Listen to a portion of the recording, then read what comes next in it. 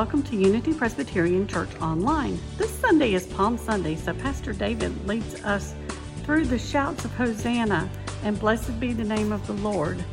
Let's listen. Well, as some of you might know, throughout high school, I worked at an amusement park, and part of that job was you'd show up and they'd tell you this is where you're going to work that day, and the one job that nobody wanted was paddle boat rentals. And the reason for that was because in a park full of roller coasters and water slides, who really wanted to do paddle boats, particularly when it costs extra? You know, it costs more than admission itself. In fact, we've got a picture of an aerial view, and what I want you to notice is you've got all of these water slides and roller coasters, and then way off in the corner is the paddle boat rentals, where nobody goes and nobody cares. So when I would be assigned there, hours would go by without me interacting with anybody. And I would just be bored to tears, sitting there going, please, someone come, let me rent you a paddle boat. This is excruciating. And if the hours got too long, and if the boredom became too excruciating, I found myself kind of walking down to the paddle boat dock and then slyly just untying one of the boats and then kind of walking back to my post. And without fail, within 10 minutes, that boat would end up floating away just right in the middle of the lake. And so I would go, oh, all right, I need to go get that boat. Look at it. It's floating away. And so I would jump on a paddle boat, and I would paddle to the middle of the lake and grab the boat, and then realize how hard it is to paddle two boats back to the dock. But eventually I'd be huffing and puffing and would make it back and would have to kind of let the second one go and just glide back as I jumped off mine and tied it up really quick and then ran and grabbed that one before it floated away again and tied that one up really quick. And it was a huge hassle. So you might be wondering, well, then why would you do that? I mean, you put yourself in the middle of that hassle. And I would say, yeah, but I wasn't bored. And that's what really mattered, because I just needed at least 10 minutes of, well, let's activate that mind a little bit and not become bored anymore. I wonder if you can relate to those feelings of just excruciating boredom, where you're really wondering, okay, what can I do to make life a little bit more interesting? And if we're being honest, I mean, sometimes probably in your history, church has felt like that, huh? I mean, probably not here, but maybe sometime in your history, church has felt like that. But what I want you to hear today is that Palm Sunday should not be one of those Sundays. No, Palm Sunday is a day of celebration, enthusiastic celebration. Palm Sunday is the day where no boredom is allowed. And so I hope you feel that today. Even from home, I hope you feel that energy that comes with such a wonderful day of celebration. Now, normally on this Sunday, we study the familiar story of Jesus riding on a donkey, coming into Jerusalem, and we call that his triumphant entry. Today, we're not going to study that story, at least not directly, and there's a reason why. It's because as Jesus rode on that donkey and went into Jerusalem, and as those crowds gathered and laid down their cloaks and cut palm branches and waved them and laid those down as well, as they did that, the whole crowd collectively were reciting one phrase over and over again. Do you remember what that phrase is?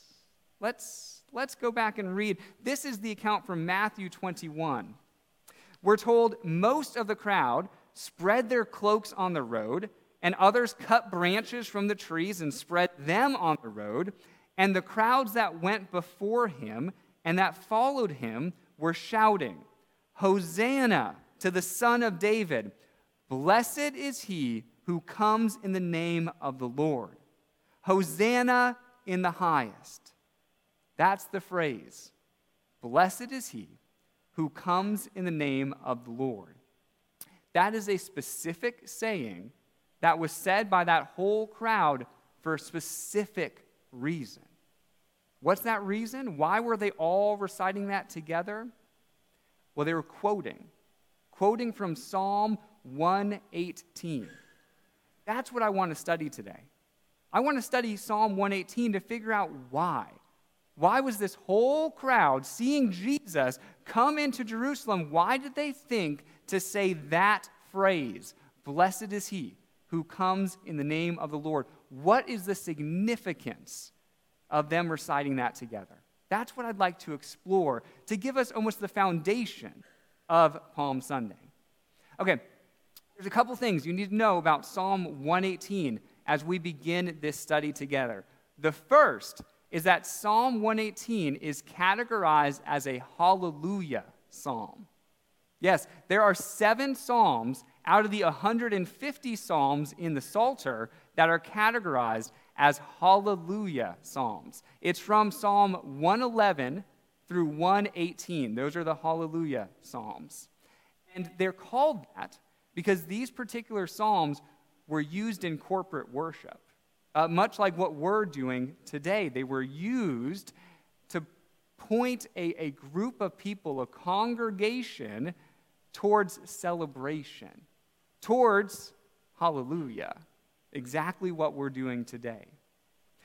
What makes you want to say hallelujah?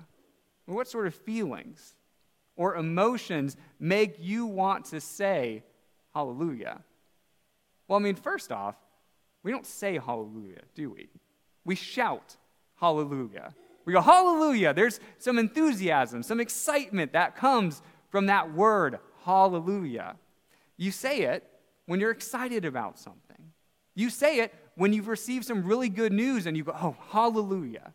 Yes, you say it because there's something in your life that makes you want to shout hallelujah.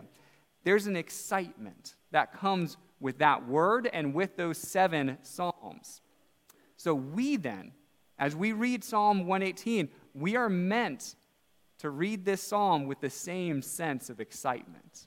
Okay, that's the first thing I want you to know about this psalm. The second thing I want you to know is that Psalm 118 is an entrance liturgy. An entrance liturgy. What that means is that this congregation, as they were reciting together this hallelujah psalm, they would actually start outside the walls of Jerusalem. And then they would together walk towards Jerusalem, reciting, singing, shouting this psalm. They would enter through the gates of Jerusalem and then right towards the temple itself, their place of worship, before concluding the psalm and starting their time of worship in the temple itself. So this has historically been called an entrance liturgy because this psalm was recited as they were entering Jerusalem and entering the temple. So I want you to now imagine that setting. Imagine that you are a part of that crowd and that all the people together are walking towards Jerusalem. You can see it off in the distance, and together here is what you are shouting. You're saying, "Give thanks to the Lord, for he is good. His love endures forever." Let Israel say, "His love endures forever." Let the house of Aaron say, "His love endures forever." Let those who fear the Lord say, "His love endures forever." Can you feel the excitement those 4 verses provide of Psalm 118 as the crowd walked towards Jerusalem and they were affirming the eternally enduring love of God? Kind of makes you want to shout hallelujah, doesn't it? Now, you can see that there's 3 groups that are addressed in this psalm. There is Israel, the house of Aaron, and then all those who fear the Lord. Those 3 groups pretty much encompassed everybody. That was kind of like saying, hey, we're all affirming God's enduring love together. Now, this was a call and response. And so the leader would say something like, hey, let Israel say. And the response from the crowd would be, his love endures forever. Now, we're good Presbyterians, and we could study this together, but today I'd like us to participate in it. I really want us to get a sense of what that would feel like if we were in that crowd reciting Psalm 118 together. So here's how we are going to do it. This section over here, you guys are section 1. And so when I say in the call and response, give thanks to the Lord, for he is good, all you're going to say is his love endures forever. But you got to say it like you mean it. Okay? All right, so you're section 1. You guys right here, section 2. And when I say, let Israel say, you respond, his love endures forever. You guys right here, you're section 3. And so when I say, let the house of Aaron say, you respond, let me hear you. Oh, see, you got it. You got it. And then finally, you guys, section 4, you are those who fear the Lord. You respond, his love endures forever. If you're watching from home, you just get to pick a section. Whoever's your favorite section, or you could cheat and do all 4. It's up to you. You're watching from home. All right. And the idea is to imagine what it would have been felt, what it would have felt like to be walking towards Jerusalem with a crowd of people reciting this call and response together. Are you ready? I'm looking at you guys. Give thanks to the Lord, for he is good. His love endures forever. Let Israel say. His love endures forever. Let the house of Aaron say. His love endures forever. Let all those who fear the Lord say. His love endures forever. Hallelujah. Hallelujah. Very good. Very good. That's what it would have been like as they're all walking together, affirming what they know and believe about God. That's what they start with. The eternal, enduring love of their Creator.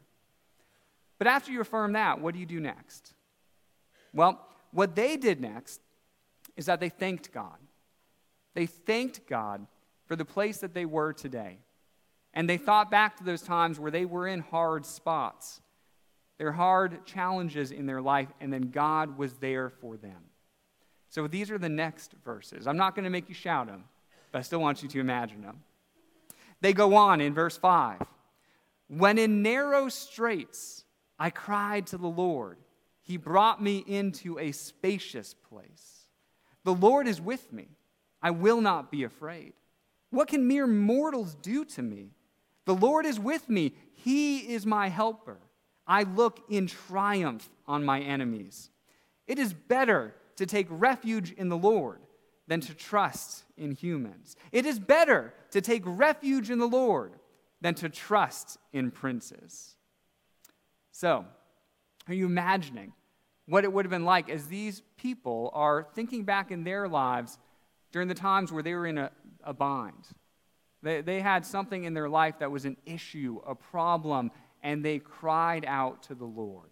That was their response.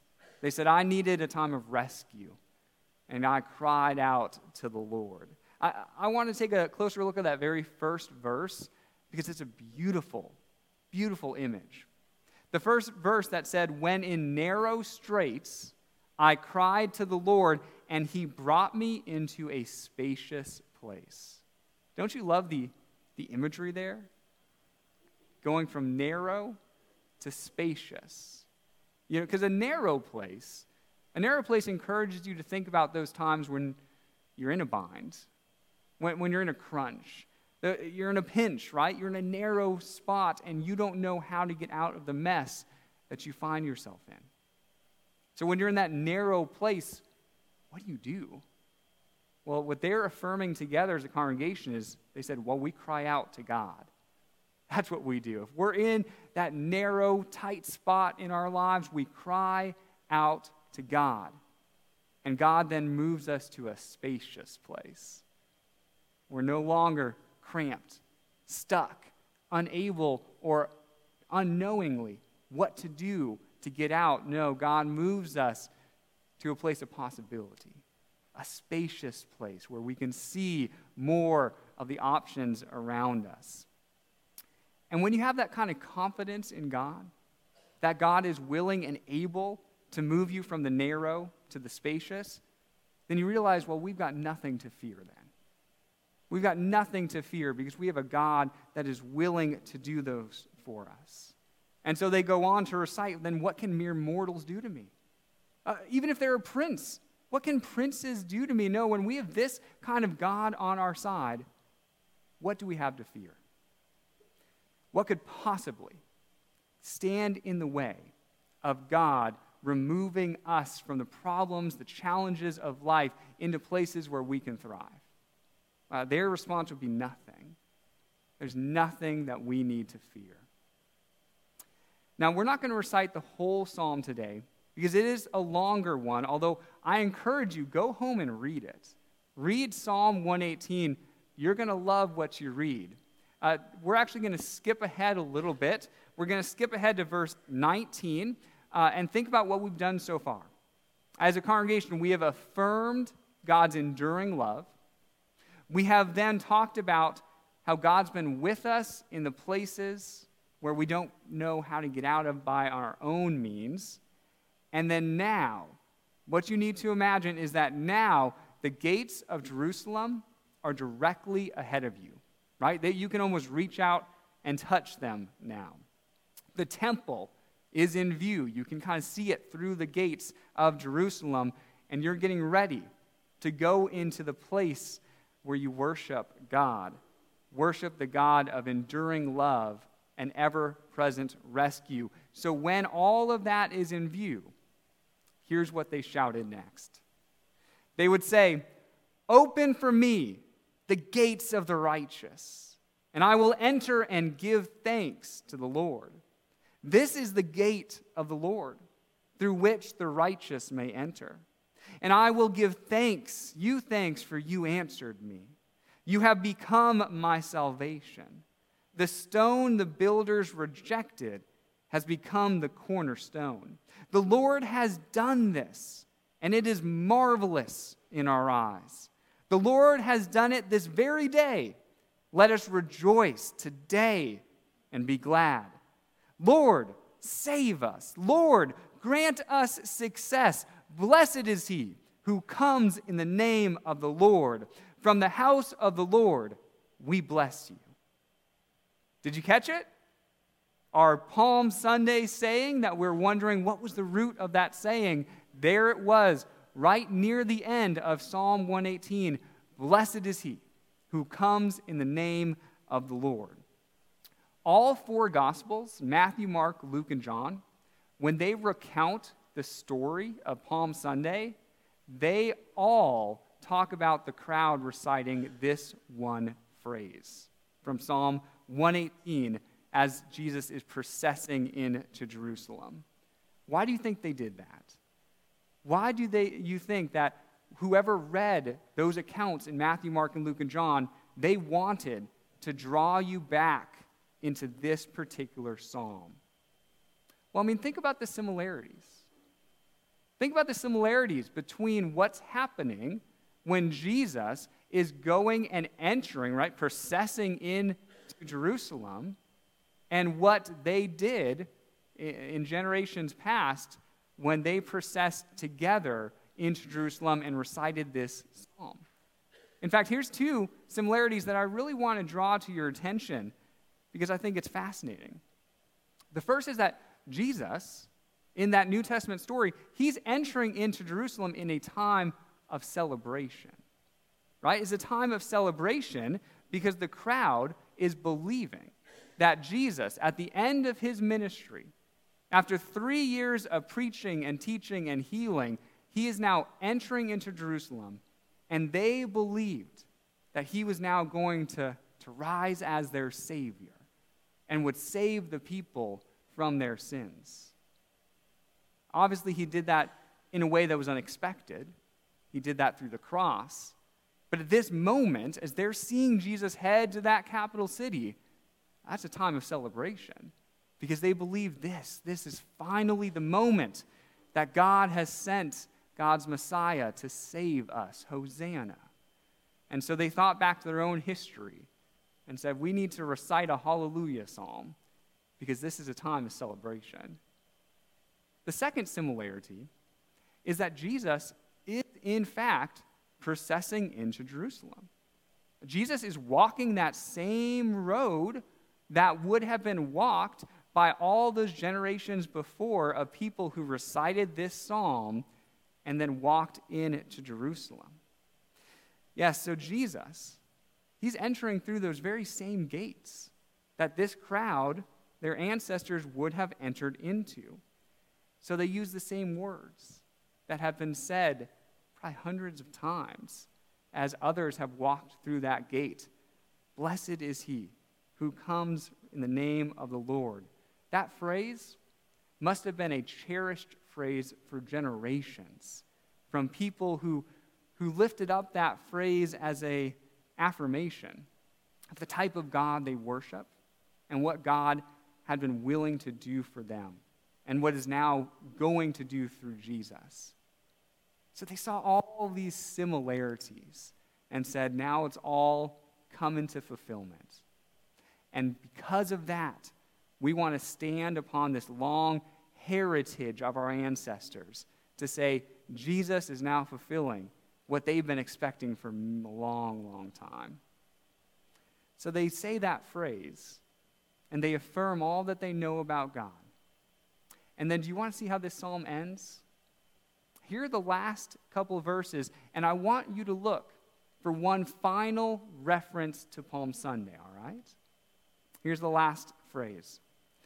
They go on to say, the Lord is our God, and he has made his light shine on us. With branches in hand, join in the festal procession up to the horns of the altar. Yes, you are my God, and I will praise you. You are my God, and I will exalt you.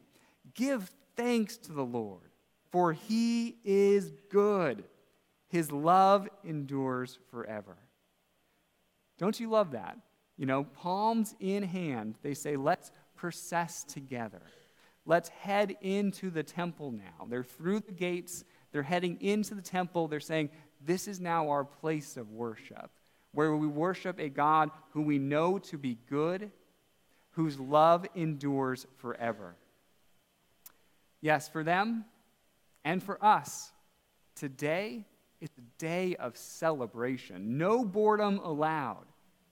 Today is a day that we celebrate for the very same reasons that they celebrated so long ago. It's because when Jesus comes to town, we recognize what a difference that makes in our lives. What a difference that continues to make in our lives. Because Jesus didn't just process 2,000 years ago. No, every time we share this story, which we do each and every year, we're recognizing that Jesus is processing once again in our hearts.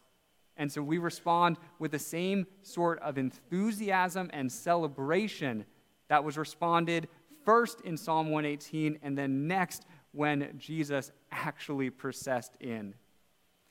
So won't you leave this place today with that same sense of celebration and exaltation for a God whose love endures forever, for a God who is with you whenever you are in need of rescue?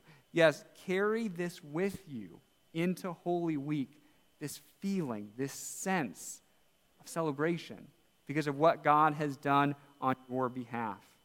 I would really encourage you, find a reason to celebrate in God. Find a reason this week to celebrate, whether you're recognizing that God has taken you from a narrow place to a spacious place, or whether you're just grateful to be here in church or be watching online. Find a reason to celebrate, because that is what today is all about. Amen. If you would like more information about Unity Presbyterian Church, please visit our website at www.unitypres.org or visit us on Facebook. This is the Unity Presbyterian Church podcast. Have a great week.